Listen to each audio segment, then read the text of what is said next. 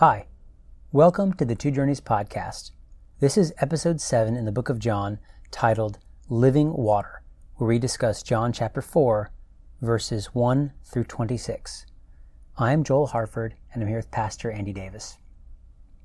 Andy, we come to one of my favorite sections of Scripture, and that is the interaction of Jesus, the Son of God, with this woman from the city of Sychar in the region of Samaria. And it's just a powerful interaction where Jesus meets her where she is, and they dialogue over the location, over worship, over what Jesus talks about as living water and what he has to offer in the gift of salvation. Can you give us just a brief overview and some insights that we're going to see as we read the passage, and then we'll read it and we'll discuss it? Yeah, it's a fantastic passage. I'm so excited to be able to go through it with you, Joel. It's going to be a good time. For me, one of the biggest desires I have in my life is to be a fruitful, skillful, effective evangelist. You know, Jesus said in Matthew's gospel, "Follow me and I will make you fishers of men." And here we have, I think, the clearest example of Jesus doing one-on-one evangelism, seeking to win a lost person to eternal life. And I can just sit at the Master's feet as I read the words of this chapter and find out how I can carry on a gospel conversation with a lost person. So there's so many themes in this chapter, but that's one of the things I want to learn, is how I can effectively share the gospel with somebody I might meet along the way. Well, I'm going to read verses 1 through 26. Now when Jesus learned that the Pharisees had heard that Jesus was making and baptizing more disciples than John, although Jesus himself did not baptize, but only his disciples, he left Judea and departed again for Galilee, and he had to pass through Samaria. So he came to a town of Samaria called Sychar, near the field that Jacob had given his son Joseph. Jacob's well was there, so Jesus, wearied as he was from his journey, was sitting beside the well. It was about the 6th hour. A woman from Samaria came to draw water. Jesus said to her, "Give me a drink," for his disciples had gone away into the city to buy food. The Samaritan woman said to him, "How is it that you, a Jew, ask for a drink from me, a woman of Samaria?" For Jews have no dealings with Samaritans. Jesus answered her, "If you knew the gift of God, and who it is that is saying to you, 'Give me a drink,' you would have asked him, and he would have given you living water." The woman said to him, "Sir, you have nothing to draw water with, and the well is deep. Where do you get that living water? Are you greater than our father Jacob? He gave us this well, and drank from it himself, as did his sons and his livestock." Jesus said to her, "Everyone who drinks of this water will be thirsty again. But whoever drinks of the water that I will give him will never be thirsty again. The water that I give him will become in him a spring of water welling up to eternal life." The woman said to him, "Sir, give me this water, so that I will not be thirsty or have to come here to draw water." Jesus said to her, "Go, call your husband and come here." The woman answered him, "I have no husband."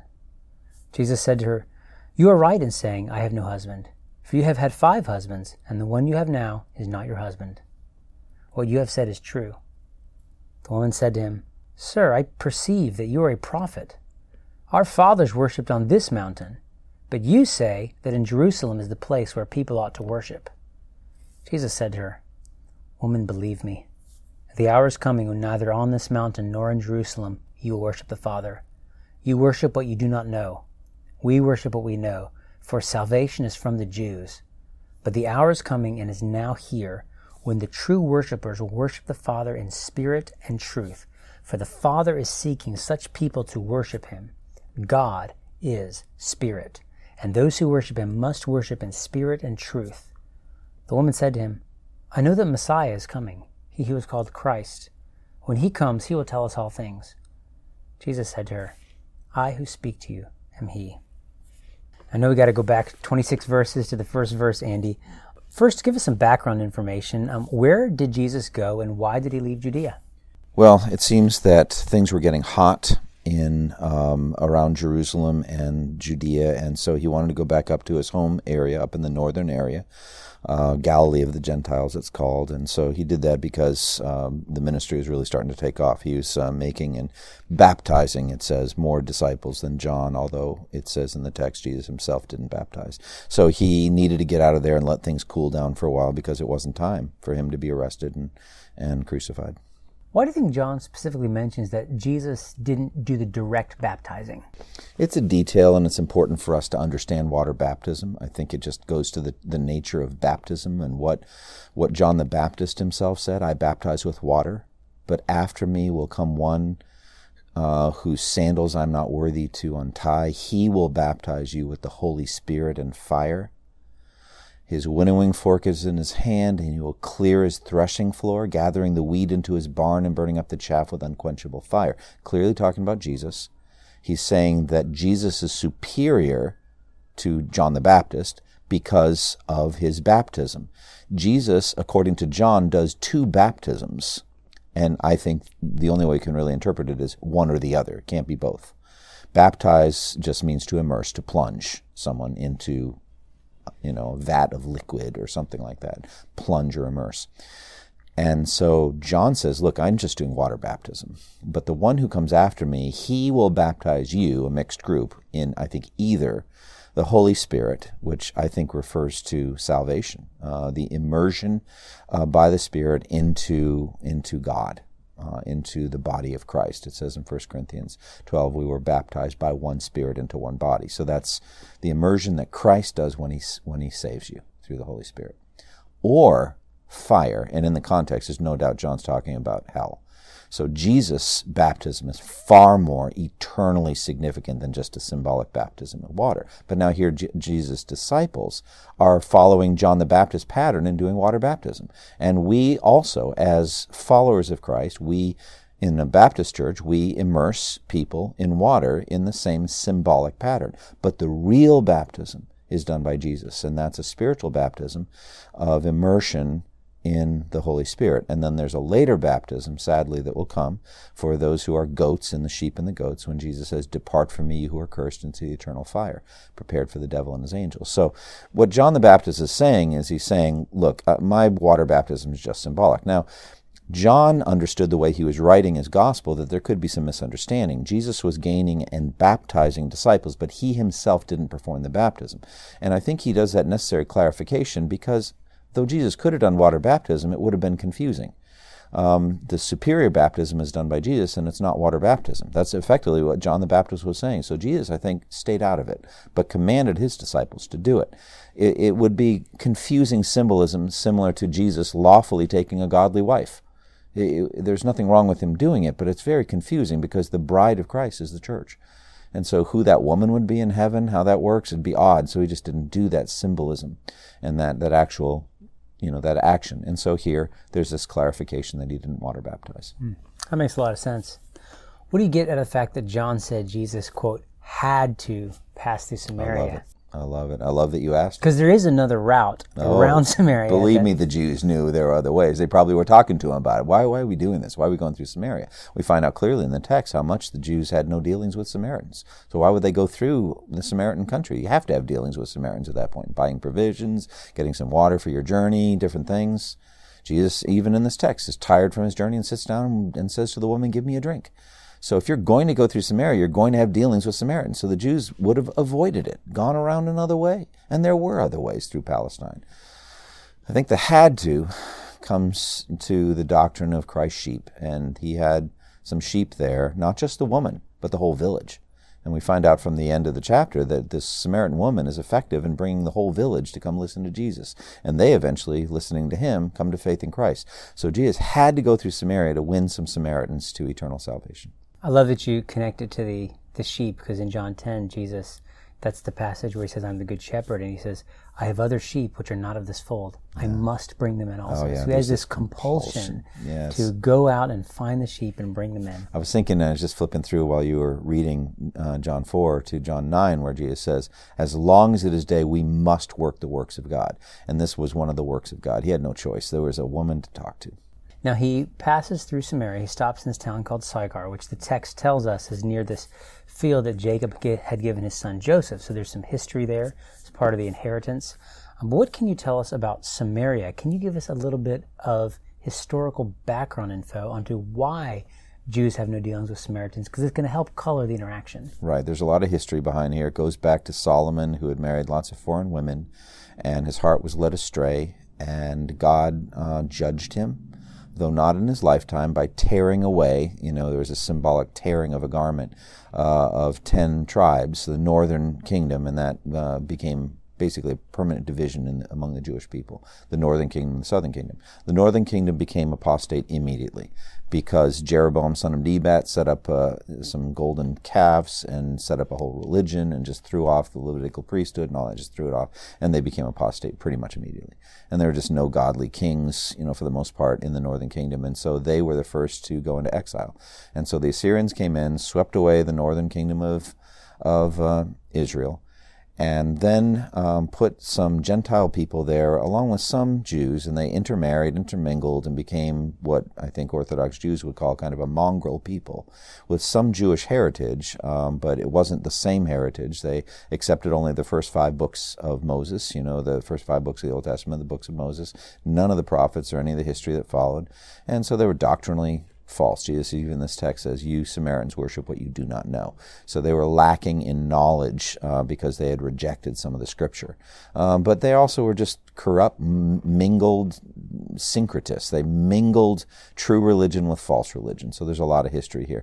And then just in the course of time, there was certainly fighting that went on, warfare that went on. There was all kinds of, the Samaritans would side with maybe the Romans or would be collaborators. It was just a lot of hatred and hostility. And so Jews had no dealings with Samaritans. But Jesus does. He does deal with Samaritans. And so he sits by the well. He's wearied. It shows his humanity. It shows he was a real man just like you and me. He got tired. And then this woman comes out, the woman of the city, and Jesus engages her. He says, give me a drink. So why lead in with this question, give me a drink? Well, he wants an interaction with her. He wants to talk to her. I think if he hadn't said a word, I think we know very clearly what would have happened. She would have gotten the water she came for, maybe looked at him sideways a couple times and got out of there as fast as she could. How weird is that? A Jew sitting by the well, how awkward. And so I don't think she would have said a word. So Jesus initiates, but then big picture, just in terms of salvation, it is always God that initiates. And even in the text we are studying today, it says, these are the kind of worshipers the Father seeks. God is seeking true worshipers. And so he's seeking this woman's soul through his Son. And so he initiates. And so for me, lessons on evangelism is clear. I need to take the initiative. Like when I sit on an airplane and I want to talk to somebody about Christ, I'm going to reach out. I'm going to be friendly. I'm going to have a conversation. If the person just being quiet and all that, I want to strike up that conversation. If they're willing to talk, I want to talk to them. And so Jesus takes the initiative. But interestingly here, we think a lot of times about mercy ministry. We're going to feed the poor, do a medical ministry. We're going to meet needs. Here, Jesus had a need to be met, so it went the other way. Help me out. You could have a flat tire and lead the person who helped you to Christ. It's just have the interaction, both sides of the equation. So Jesus is the needy one here physically. Yeah, the gospel cannot be shared without a meaningful interaction. Got to have that conversation. So she is surprised that he's speaking with her. She asks this question. She says, how is it that you, a Jew, ask me for a drink since I'm a Samaritan woman? We've talked about why she would say that. And Jesus responds to her. He says, if you knew the gift of God and who it is that is saying to you, give me a drink, you would have asked him and he would have given you living water. Now let's pick apart his response to her. I think you've called it 4 hooks that he gives her to try to capture her attention. I'm going with the fisher of men analogy, so I'm not much on fishing, but you think of a lure with 4 hooks. Yeah, I want to say something, though, about this woman before we get into that, and that's a beautiful thing to unfold, but I just think it's beautiful what one preacher that I heard years ago said about this woman and who she was just in the world. His name was Ronnie Stevens, and he said these things I never forgot. He said, the Jews were the rejects of the world. In other words, the world looked down on the Jews and thought little of them. And the Samaritans were the rejects of the Jews. In other words, the Jews looked down on the Samaritans. And the Samaritan women were the rejects of the Samaritan men. In other words, the men considered themselves superior to the Samaritan women. And this woman was the reject of the Samaritan women. So you couldn't have found someone lower in the world's esteem than this woman. We're going to find out why, that, she has a sordid past. But Jesus wants her, and he has a tremendous interest in her soul. And so this just speaks to me again about evangelism. There's no one so low in the world's eyes that the gospel can't reach down and elevate them really to glory. And so I love that step process that Ronnie Stevens gave us, that Jesus has an interest in human beings, and where they're at in the social strata doesn't matter at all. I think just picking up on that, what you're sharing, so many times we get caught up in worrying about who we're talking to, and he's the Son of God, the Lord of glory, and he goes and talks to the lowest of the low. So true. And there's another aspect to it too, and that's, I remember when I was involved in campus ministry, and we frequently would go after the athletes, the star quarterback, because if he came to Christ, think of the platform and the influence. And God sometimes does that, but in the Corinthian letter in chapter 1, he says, not many of you are wise, not many influential, not many of noble birth, but God chose the lowly things of the world to shame the wise. This is a clear example of that. This woman is exactly like that. And ironically, she is effective. A bunch of people to Christ. Yeah, brings the whole town. So let's go to the lure with 4 hooks. And Jesus, after she's surprised and doesn't know why he's even talking to her, he says this statement. And what I love about this, and I think this is a key in evangelism, in an evangelistic conversation, is you need to be interested in the other person. And you also need to be interesting to the other person. You need to say things that draw them in, that make them want to talk to you. And Jesus gives a beautiful example of this with this 4-fold statement. If you knew the gift of God and who it is who speaks to you, you would have asked him, and he would have given you living water. And each of those 4 aspects of his statement get picked up on in the ensuing narrative. She picks up on each one of them. So let's go through them. Okay. 1, if you knew the gift of God, right. Salvation, right? If you knew the gift of God I think is salvation ultimately, but it's certainly absolutely tied to him. He's going to later say in the same gospel, I am the way, and I am the truth, and I am the life. He makes all these I am the statements. Bread from heaven. Yeah, right? actually I think he says I am to this woman. I mean, at the end he says, she said, I know that Messiah is coming. I think you could literally translate it, the one who speaks to you, I am. So he just, John again and again has these I am statements. So zeroes in first on the gift of God. The gift of God is salvation, forgiveness of all of your sins, past, present, and future, a place in heaven given freely as a gift by God's grace. Just as Romans 3 says, that Christ is a propitiation offered freely by his grace through faith in his blood. And so the forgiveness of sins is a gift from God. And so if you knew even about that gift, what gift is available to sinners like you? So that's where it starts. If you knew the gift of God, part 1. So part 2 is, and who it is that says to you. Yeah, so and she's going to pick up on Jesus that. Is. She's going to pick up on, who are you? She's going to ask him later. We'll get there in a moment, but she's going to say, who are you, basically? Are you greater than our father Jacob? And it's such an ironic statement. For us as Christians, Jesus is the radiance of the glory of the invisible God. He is the image of the invisible God. He's the firstborn over all creation. He is worshipped by the archangels who cover their faces. The infinite glory of Jesus. Jacob? Greater than Jacob. I made Jacob. I made Jacob, and he was no great shakes. Let's be honest. Like it says in Hosea, he grasped his brother's heel in the womb. Okay, this guy was a scoundrel from birth and right through. So he's no great man, but he was still chosen by God's grace and made great. Great at the end. The end, he was transformed, and he had a pilgrimage, and God worked it. But so she had no idea who he was, and she picks up on it. But if you knew, Jesus said, the gift of God and who it is who speaks to you. Now I get goosebumps when I think about this. If you knew who I am, and you think about the then, then you would ask him. And so I've thought about this. If we know Jesus, we'll ask him for things. We'll ask him for salvation. We'll ask him for everything, because salvation's infinitely greater than any other thing we could ask. And so I think this is just a statement that we should keep in mind with prayer. The better you know Jesus, the more you'll ask him for things. Because he's limitless in his power. He can do anything. So if you knew the gift of God and who it is who's speaking to you, if you really knew who I was, first of all, you'd be on your face worshiping me. And second of all, given your situation, given who you are and where you're at, you'd ask me for something. So if you knew the gift of God and who it is who speaks to you. So, part 3, you would have asked him. You know, if you knew the gift of God and who it is who speaks, you would have asked him, and he would have given you living water. So, third thing is you should ask me for something. Now, she's going to pick up on that too. She's going to say, what can you do? You don't look like much. You look like a dusty Jew sitting on the edge of the well, and you don't have anything to draw water with or nothing. You have nothing to offer. So appearances with Jesus absolutely can be deceiving. As Isaiah 53 says very plainly, he had no beauty or majesty to attract us to him. Nothing is an appearance that we should desire him. But you, if you knew me, you would ask me for something.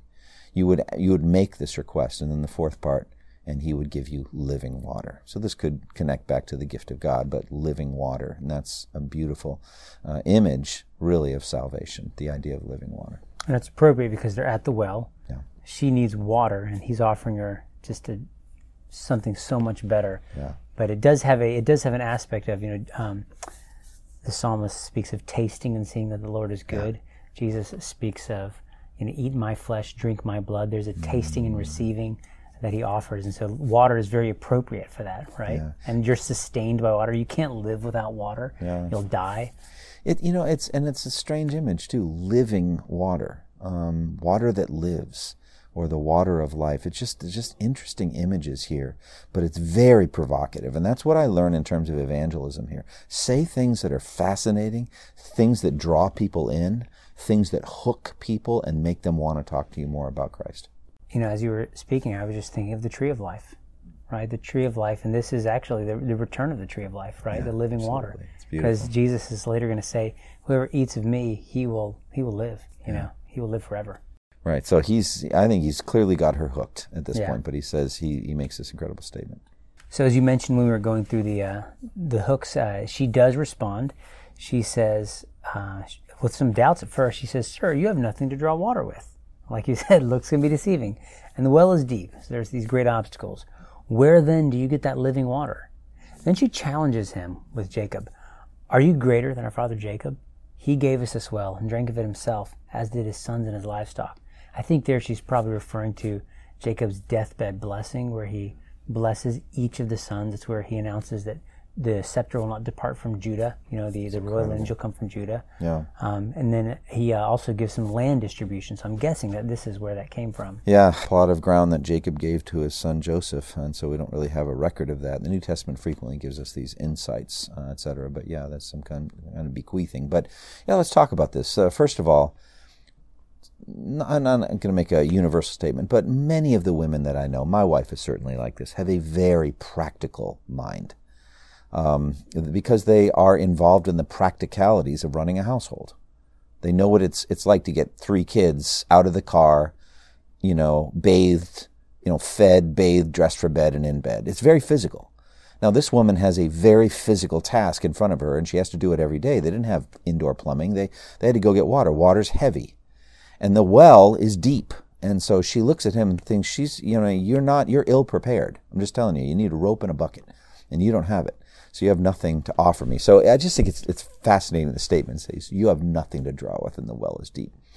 And where are you going to get this living water? She doubts that he can make good on his seemingly boast. Now think again what Jesus said. If we can keep it simple, if you knew who's talking to you, you'd ask me for something. It immediately begs the question, all right, who are you? You must think you're something. You must really have a high opinion of yourself. So he draws her in basically on the central topic of who he is. And she picks up on that and says, are you greater than our father Jacob, who gave us the well, and he drank from it himself, as did also his flocks and herds?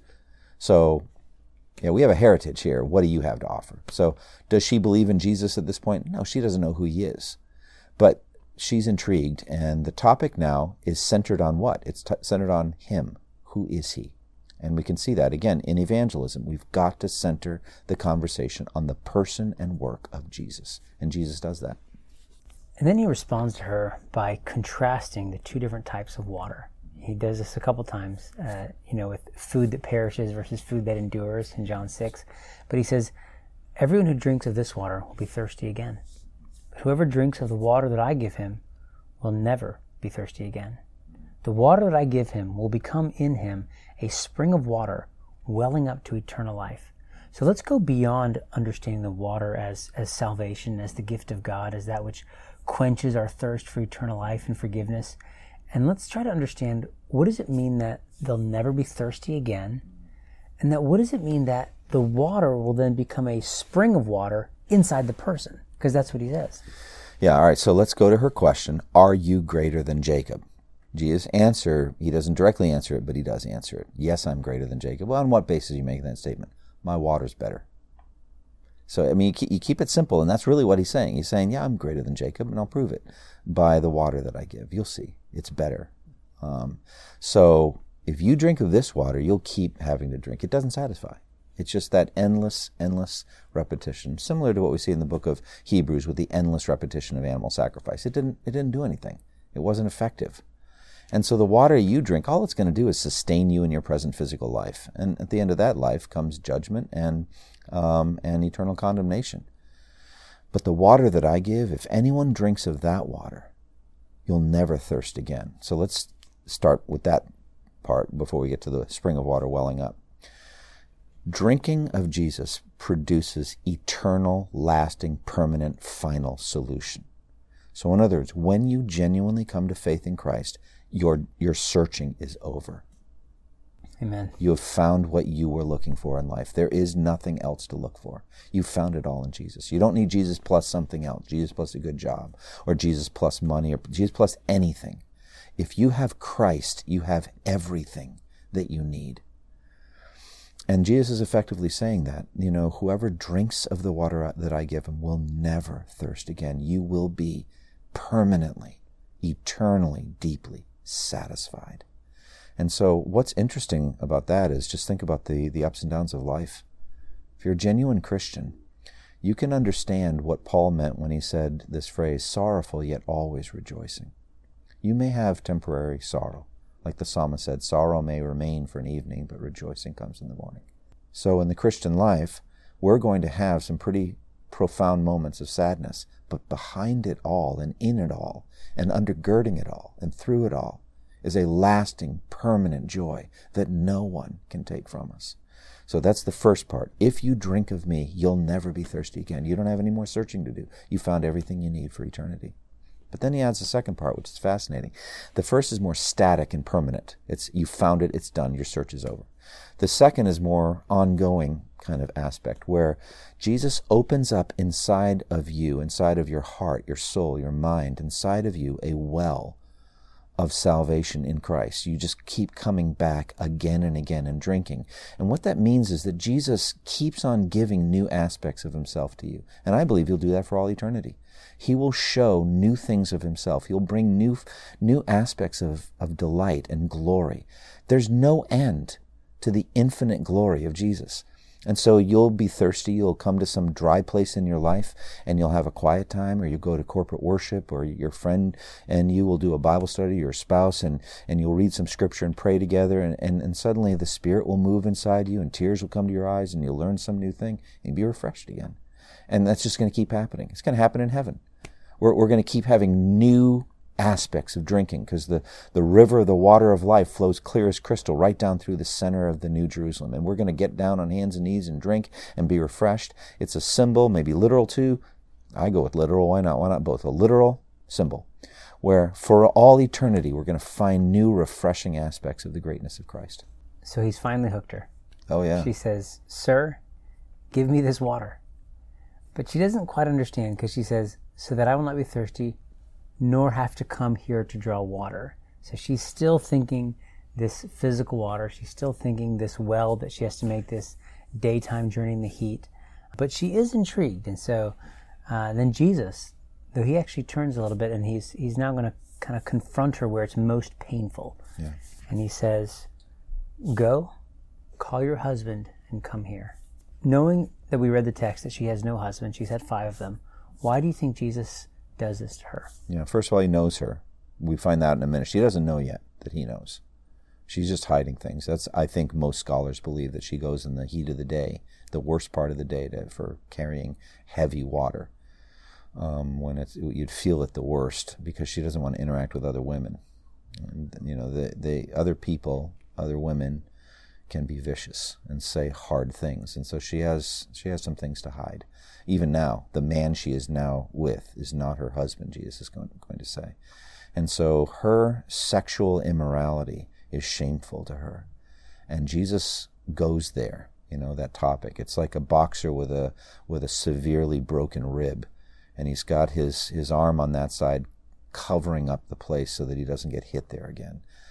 Because it's just so painful, and Jesus goes right to it. And it's just very much like what he does with Simon Peter after he denied him 3 times after the resurrection. He said, "Peter, do you love me?" And just how painful that is. And it says Peter was hurt. And so Jesus sometimes has to hurt us in order to heal us. And so he's got to go there. Now, big picture, again, lessons on evangelism. We have to talk about sin. You don't need a savior if you're not in danger. Salvation always has to do with danger. And the danger we're in could not be greater. It's eternal. It's an infinite danger. And it has to do with our sins. And so if we're going to be faithful evangelists, we have to talk about the individual, personal sin of the person we're trying to lead to Christ. We don't have to get into details, but we need to talk about the law. We need to talk about sexual immorality. We need to talk about lusting in your heart and covetousness and greed and selfishness and anger and the things Jesus mentions in the Sermon on the Mount. We need to probe people's hearts so that they feel the sting, the pain, and they realize, I'm in danger. If they don't ever come to that point, they can't genuinely come to salvation. So Jesus has to zero in on her sin so that she sees the need for a Savior. So first she gives the short answer, I have no husband. I have no husband. And Jesus... and nothing more. She doesn't have anything else to say on that I'm not topic. going to offer up my history here, but Jesus knows it, like you said. And so he tips his supernatural hand, and this is this really moved her. You can tell because when she goes back into the Samaritan village, she says, "Come see a man who told me everything I ever did." Vast overstatement. But he knew some things about her, and there's some details to what he says. He says, what you have said is true. What you've said just now is true. So it's interesting that I love how Jesus makes judgments on, hey, I just want you to know what you said is true. It's true. Yes. He evaluates, but it's interesting. He doesn't slam her. He could have gone, glass is half full, half empty. But he actually upholds her dignity by saying, what you said is true. You have had 5 husbands. So I don't know what her history is. I don't know if she's just repeatedly divorced or she's divorced. I don't know what the deal is. She could have been abandoned. We have no idea. We have no idea. It's got to be the single most painful thing in her life. You think about, back then, women, being a wife, being a mother, that was it. That was the centerpiece of her honor. And so she has no honor. And so it's now she's, I guess we would have to say, like shacking up with, she's cohabiting with, or I don't know what she's doing, but she's clearly sinfully involved with another man who's not her husband. Jesus knows it all. So the number 5 and the man you now have, not your husband, these are specific details that he would have no way of knowing except the supernatural knowledge of Christ. Mm-hmm. Now she, as soon as she hears this, she's obviously put back a little bit. She knows something supernatural is in front of her. And so she says, "Sir, I perceive that you are a prophet." And then she turns the discussion away from her sin, kind of away from the living water they're talking about it, and she wants to debate him on worship. So she says, "Sir, our fathers worshipped on this mountain." I think it's Mount Gerizim. Yeah. And you people, you Jews, say that men ought to worship in Jerusalem, which is the actual proper place of temple worship in the Old Covenant. And so, but Jesus is happy to talk about worship. In fact, this is what he's going to. The Father is seeking worshipers. I want you to pull apart his answer. He says, "Woman, believe me, an hour is coming when neither in Jerusalem nor in this mountain you will worship the Father." Where is he going with this? Just incredible. I mean, the level to which he gets to in John 4:21-24 is just staggering. John MacArthur calls it the greatest single passage on worship in the entire Bible. So, and he's saying this to the Samaritan woman. First of all, let's look at her illogic. John Piper points this out in Desiring God. In his book Desiring God, he talks about how an animal trapped in a trap will gnaw off its own leg to effect its escape. And so this woman basically mangles logic, as Piper puts it this way. Yeah, as long as you're talking about my marital life, let's talk about the proper place of worship. It's like that. But I think it's pretty obviously and transparently a smokescreen. She wants us to escape. She doesn't want to talk about her married life or about her sexual life. And so she brings up a very well-known controversial topic. Reminds me very much of what the Apostle Paul did when he was on trial for his life with the Jewish leaders. And he perceived that some of them were Pharisees and some of them were Sadducees, and they debated over resurrection. And so he throws out like a smoking stink bomb that got them into a frenzy arguing with each other. It was a good way to get out of the situation. Jesus, however, ironically takes the direction she goes and uses it. Now, he's not controlling the conversation. He is in a conversation with her. She brings up worship. He goes with it. Just like earlier, she brought up the well and the water. Are you greater than our father Jacob? It's definitely a conversation. She is contributing to the direction, and he goes the direction she chooses. It's quite interesting. But Jesus is very delighted to talk about worship because, frankly, in the end, that's what salvation's all about. She is in heaven right now. And what is she doing there? She's worshiping. She's worshiping him in spirit and in truth. And so you think about that. That's what the salvation is all about. Taking idolaters, people whose hearts are corrupt and hard and are worshiping created things rather than the Creator, and turning them to genuine worshipers. So, the controversial issue had to do with the place of worship. He begins by dropping a theological bombshell, saying things are going to change when it comes to worship, when it comes to corporate worship. Now, we know this from our study in the book of Hebrews. There isn't going to be a location of worship anymore. There's not going to be either in Jerusalem or in Mount Gerizim in Samaria any one place to which all true worshipers will go to worship. That's done. That's incredible. It's like declaring all foods clean. Jesus is overturning a significant aspect of Jewish worship. So in other words, the time is coming when that whole thing's going to be obsolete. So I actually don't need to weigh in on that. So we're not going to solve it because very, very soon. It's coming very soon when the location won't matter at all. All right. And then he says something about the Samaritans, as we mentioned earlier. You Samaritans worship what you do not know. We worship what we do know. And so in other words, if I were forced to weigh in, you're wrong. And your approach to religion and to sacrifice and to scripture and all that is wrong. We have a better revelation because we also include the prophets and the other things. So fundamentally, there's a flaw in the Samaritan thinking. And then he drops this other bombshell. For salvation is from the Jews. It's a hugely important statement. It's incredible.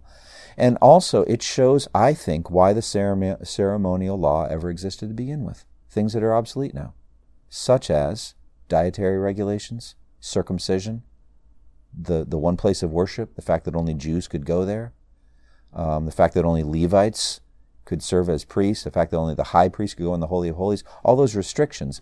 I believe the whole thing was to identify the one Savior of the world. Among the billions of people that have ever lived, we have his address. He's a Jew. Salvation is from the Jews. And we have more prophecies. He's a descendant of David. He's, all that. But he is a Jew. And the very first thing we learn about Jesus in the New Testament, a record of the genealogy of Jesus Christ, the son of David, the son of Abraham. He's a descendant of Abraham, and he's a Jew. So he's saying to this woman, salvation is from the Jews. Then he gets into the issue of worship. Yeah, go ahead. Since we've been talking about this passage in relation to evangelism, I think this phrase Jesus says is just super helpful in engaging with anybody with a different form of worship. Essentially, you worship what you do not know. We worship what we know, for salvation is from the Jews. Yeah. It's still from the Jews. It's from Jesus Christ. Amen. And so there is no other salvation. There's no other name under heaven by which one may be saved. And so this is still true today and still helpful to say you don't really know what you worship. Yeah. There's only one way and it's from the Jewish Savior. Yeah, and he's going to actually say that when he says that God's worshipers worship in spirit and in truth, and the truth comes from Scripture. So the fact that they rejected a lot of what God had revealed through Isaiah and Jeremiah and the Psalms and all that meant that they were defective. They had limited knowledge, because that additional information is vital, and then how much more the New Testament now. So the foundation here is salvation is from the Jews, and it's mediated to us through Jewish Scripture. So the Scripture writers are for the most part, Jews. And so, you have this statement. And then he goes to worship in verse 23, and he says, effectively concerning worship, let's talk about that. A time is coming, and has now come, when the true worshipers will worship the Father in spirit and truth, for they are the kind of worshipers the Father seeks. Now, he says the time is coming and has now come. He says in another place in John chapter 5, he says sometimes the time is coming, but he doesn't say it and has now come. In this case, however, this is already going on. People are being made into true spiritual worshipers by the Father now. And we know that's happening in the Samaritan woman right there and then. She is being made into a true spiritual worshiper. So the time is coming and has now come when those who worship the Father will worship in spirit and truth. So I would say that a key aspect of worship here is that it's focused on the Father. It's not to say we don't worship Jesus. We do.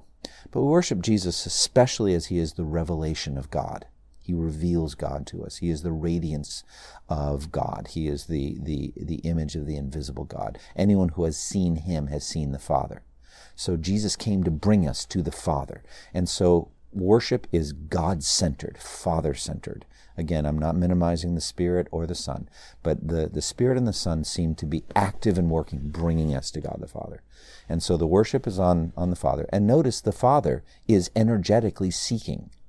Jesus came to seek and save the lost, but he came on mission from the Father. So the Father is out there in the world. It's happening right now. The Father all over the world is seeking people who will worship him. And then the phrase, they will worship him in spirit and in truth. We need to understand that. God is spirit, verse 24, and those who worship him, his worshipers, must worship in spirit and in truth. Now let's understand that phrase.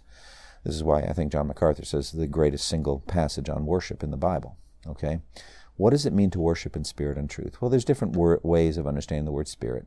The Greek in which this is written did not have capital letters or small letters. It just, all the letters were capital.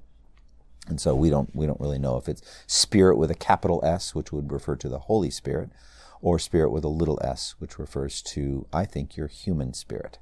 And both of those are valid because it says in Romans 8, the Spirit, capital S, testifies with our spirit, lowercase s, that we're children of God. So it's not like a heretical view that our spirit is involved here. And I think it's actually the better interpretation. True worship involves our own spirit, namely our heart. It's a heart thing. Like Jesus said, these people honor me with their lips, but their hearts are far from me. That's not worship. And so for me, I need to be worshiping heated up inside myself. There's a passion that's inside, a fire. Like the two disciples on the road to Emmaus saying, were not our hearts burning within us when he opened the scriptures to us? And so there's a burning fire, but it's got to be based on truth. And the truth comes from the scripture. So true worship it starts with truth. Faith comes by hearing. It starts with the ministry of the word. Truths are told us about God. God is gracious, compassionate, slow to anger, abounding in love. All these God is statements. And we learn who God is from the word of Scripture. And then our hearts get kindled. And then we bring it up to God in worship. That's what God is looking for. And he wants that from this Samaritan woman. He wants that from her. She gives one final deflection. Mm-hmm. And she says, I know that Messiah is coming. Because it's obviously not you, right? I know that Messiah is coming. And when he comes, he will tell us all things. And Jesus is finally ready to break down all of her barriers. And as you said before, he responds to her, I who speak to you am he. That's the way the ESV reads it. But you, when you do your translation work, you read it a little differently. Can you just the ego eimi in the Greek, and we just see this again and again in John's gospel. You just see this, the I am statement. And so I don't think she fully understands who he is. But fundamentally, I think she's close. She's intrigued. She's been drawn in. And the invisible working of the third person of the Trinity must be assumed here. The Holy Spirit's working on her. Jesus did mighty miracles by the power of the Spirit. Jesus also did evangelism by the power of the Spirit. He went around in the power of the Spirit doing good. And so the Spirit is there, and he's working on her. This woman's converted by the end of the day. She's converted probably by the end of the conversation. And so, she's asking about Messiah. It's on her mind. It's the thing that both the Jews and Samaritans were waiting for. Now, the Messiah, let's talk about him, because her heart, I think just like the two disciples on the road to Emmaus, her heart's burning inside her. She's like, who is this person? Who is he? Now, Messiah, when he comes, he's going to explain everything to us. And what a statement she makes. And I think that's true. Jesus later says the same thing, that the slave, the servant, doesn't know his master's business. But I call you friends because everything I've heard from the Father I make known to you. And that's going to get even more in heaven. He's going to explain everything to us. And so Jesus is that one. And so he makes it very plain. The Messiah, the one you've been waiting for centuries, you're looking at him. Let's keep it simple, apart from the I am statement. Just the one you're talking to right now. I am he. I'm the one. What a moment in redemptive history. And for her, the conversation's done. She leaves her water jar and runs into town to get these people. And it's just an incredible moment. He's not been that clear with anybody else. He's always speaking in parables and, says to Pilate, you have said it, and things like that. But with her, he's so direct. I am the Messiah. It's incredible. Now, on the I am statement, I don't think I'm reading too much into it because it's the whole purpose of John's gospel is to present Jesus as God. So it's not enough he's just the descendant of David. Whose son is he? Is he the son of David? He is. He is human, but he's also the son of God. He wants her to know that he is the I am. Now, I don't know that she fully understands that as she leaves her water jar and runs back into town, but she's processing it. Well, we're going to end it here. That was episode 7 in the book of John. Next week, we will discuss John chapter 4, verses 27 through 54 for more on evangelism. And the title of that is, My Food is to Do the Will of Him Who Sent Me. Thank you for listening to the Two Journeys podcast, and may the grace of our Lord Jesus Christ and the love of God and the fellowship of the Holy Spirit be with you all. Thank you for listening to this resource from twojourneys.org. Feel free to use and share this content to spread the knowledge of God and build His kingdom. Only we ask that you do so for non-commercial purposes and in accordance with the copyright policy found at twojourneys.org. Two Journeys exists to help Christians make progress in the two journeys of the Christian life, the internal journey of sanctification and the external journey of gospel advancement. We do this by exporting biblical teaching for the good of Christ's church and for the glory of God.